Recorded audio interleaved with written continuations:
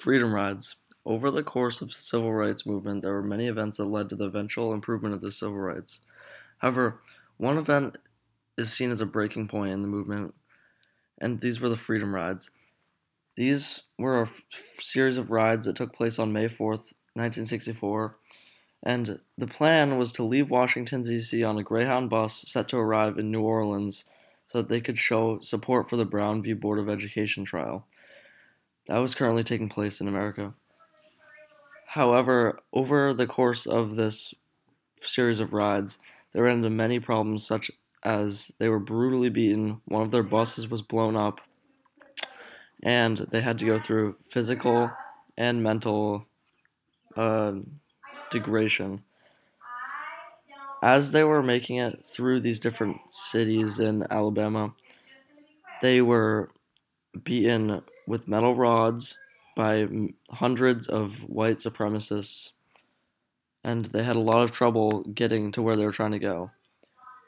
Eventually, as they got onto their third bus, they got the NCC to help them out getting to the Brown v. Board trial, which was almost in the process of ending, and they had to switch out the people who were on the bus due to the brutal beatings that they had received before they couldn't continue on the bus ride.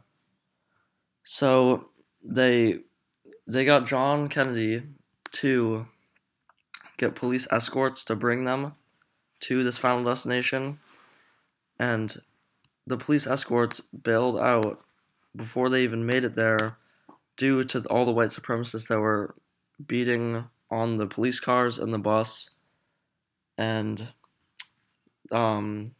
they were then left without a police escort. However, they made it past Montgomery, Alabama, and finally made it into Jackson, Alabama, where they had hundreds of supporters to greet them and give them praise for the beatings that they had endured throughout these rides.